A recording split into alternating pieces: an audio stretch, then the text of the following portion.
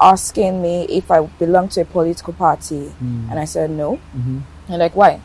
I'm like, it's their vision and statements and mission and foundation has been the same since I was born, or even before I was born. And they're like, okay, so so what if they change the name and change? I said, there's nothing that's going to happen because they have the foundation. It's there.